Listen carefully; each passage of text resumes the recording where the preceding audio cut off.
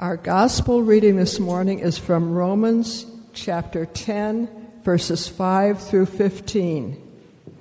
Moses writes concerning the righteousness that comes from the law, that the person who does these things will live by them. But the righteousness that comes from faith says, "Do not say in your heart, 'Who will ascend into heaven?' That is to bring Christ down. Or 'Who will ascend into the abyss?' That is to bring Christ up from the dead. But what does it say? The word is near you, on your lips and in your heart. That is the word of faith that we proclaim. Because if you confess with your lips that Jesus is Lord and believe in your heart that God raised him from the dead, you will be saved. For one believes with the heart and so is justified, and one confesses with the mouth and so is saved. The scripture says, 'No one who believes in him will be put to shame.' For there is no distinction between Jew and Greek.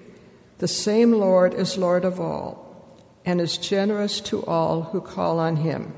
For everyone who calls on the name of the Lord shall be saved. But how are we to call on one in whom they have not believed? And how are they to believe in one of whom they have never heard? And how are they to hear without someone to proclaim him? And how are they to proclaim him unless they are sent? As it is written, how beautiful are the feet of those who bring good news."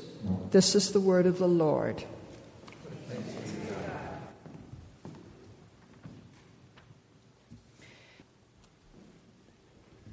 A man went to visit his friend who owned a farm. And while he was there, he noticed that one of the pigs on the farm had a wooden leg. So he asked the farmer, "Why does that pig have a wooden leg?" And the farmer answered, "That pig is the bravest pig I ever saw." "So why does the pig have a wooden leg?" his friend asked. The farmer explained, "One night our house caught on fire. When the pig saw the smoke, he ran inside and woke us all up. He saved our lives." Friend asked again, "So why does the pig have a wooden leg?" Farmer replied, "With a pig that brave, you can't eat it all at once." Speaking of food, which is one of my favorite subjects, how many of you shop at Costco? Well, one of the great things about Costco or Sam's Club or BJ's is all the free food. While you're shopping, you can make quite a meal from the free food that the sample ladies are giving out at the ends of the aisles. There's an old saying that tells us there's no such thing as a free lunch, but if you have to go and spend money on groceries anyway, you might as well get free lunch from the sample ladies. I'm intrigued by the sample ladies, and most of the people giving out samples are women. There are a couple of men. I've encountered many of them, and yesterday we went to Costco. Don't ever go on a Saturday. It is packed. I would like to suggest to you this morning that the sample ladies have something to teach us Christians as we seek to be faithful followers of Jesus Christ. The sample ladies do their work live and in public. Their samples are hot out of the oven, usually a microwave, and they are right out there so they can meet and greet you and tell us what they have to offer. In our scripture lesson this morning, St. Paul talks about two essential factors of salvation. He says we must believe with our heart and confess with our mouths that Jesus Christ is Lord. We can't just think it, we have to say it. We can't keep it to ourselves. We have to tell others what God has to offer in Jesus Christ.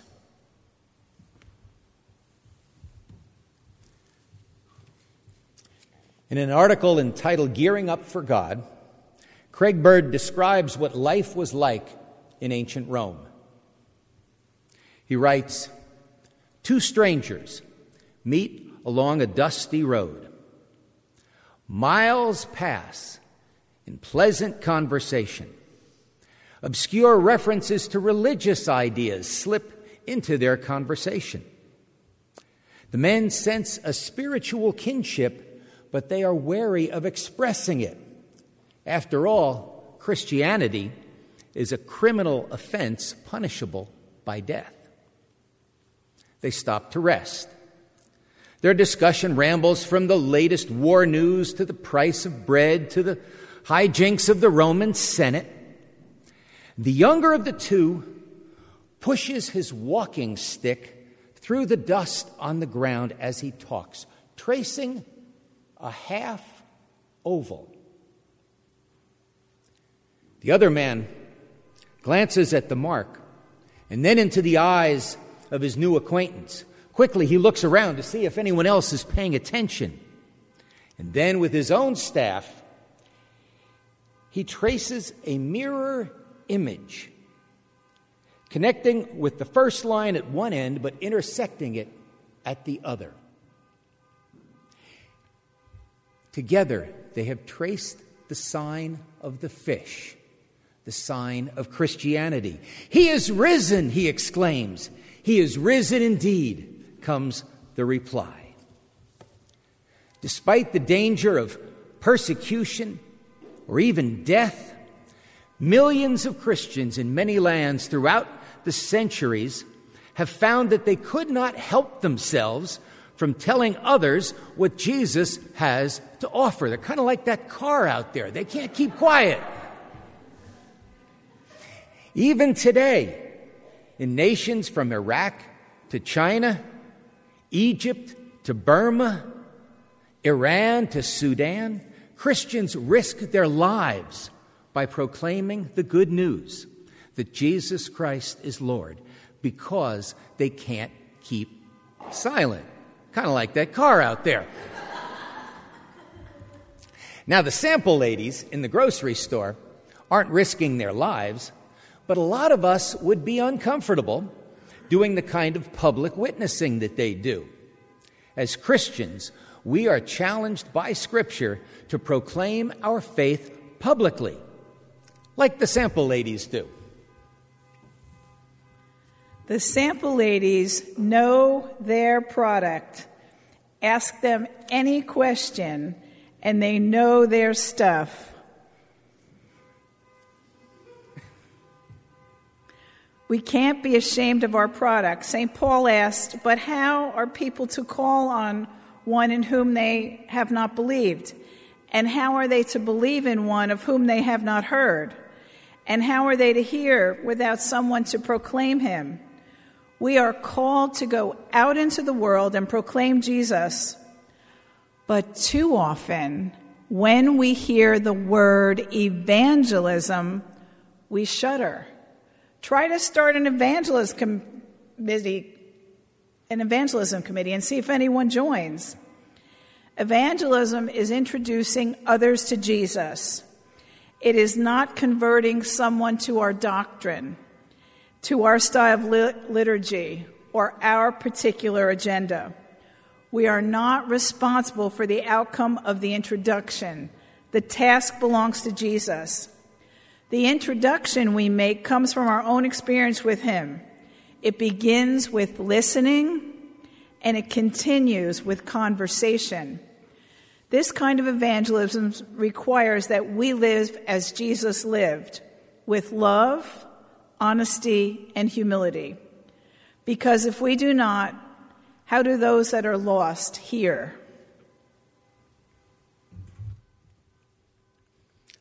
The sample ladies also know that the best way to offer their product to others is one at a time.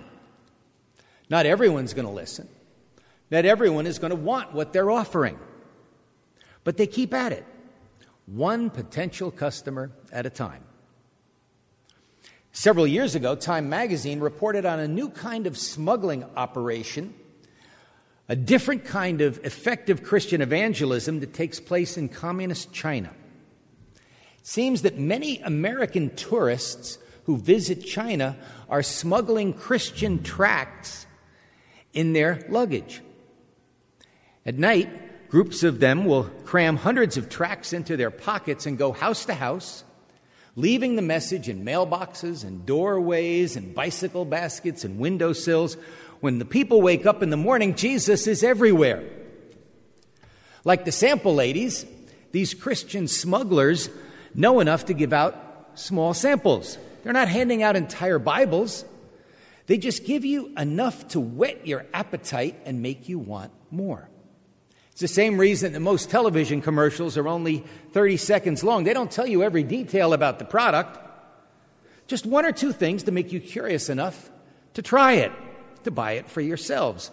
One of the reasons that most of us don't like those infomercials on television is that they're too long, right? One of the reasons that most of us groan to ourselves when the Jehovah's Witnesses or the Mormons ring our doorbells is we know that if we let them in, they'll want to sit and talk for hours.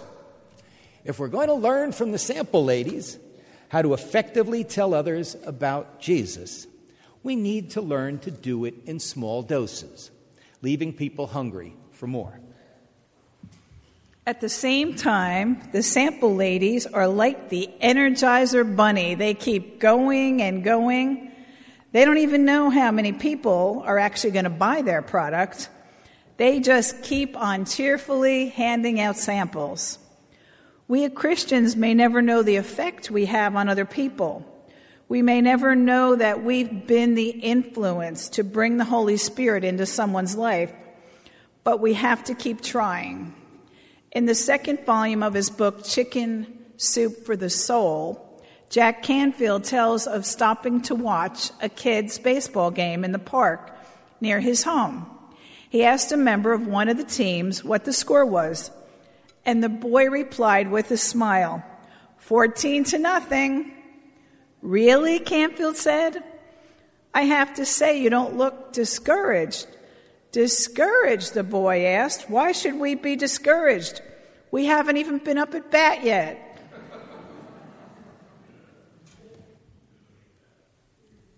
One final thing that we can learn from the sample ladies is, very simply, to smile, to have a good attitude. Nobody likes a grumpy sample lady. No matter how good the food looks, sample ladies who constantly wear a frown rarely attract a crowd.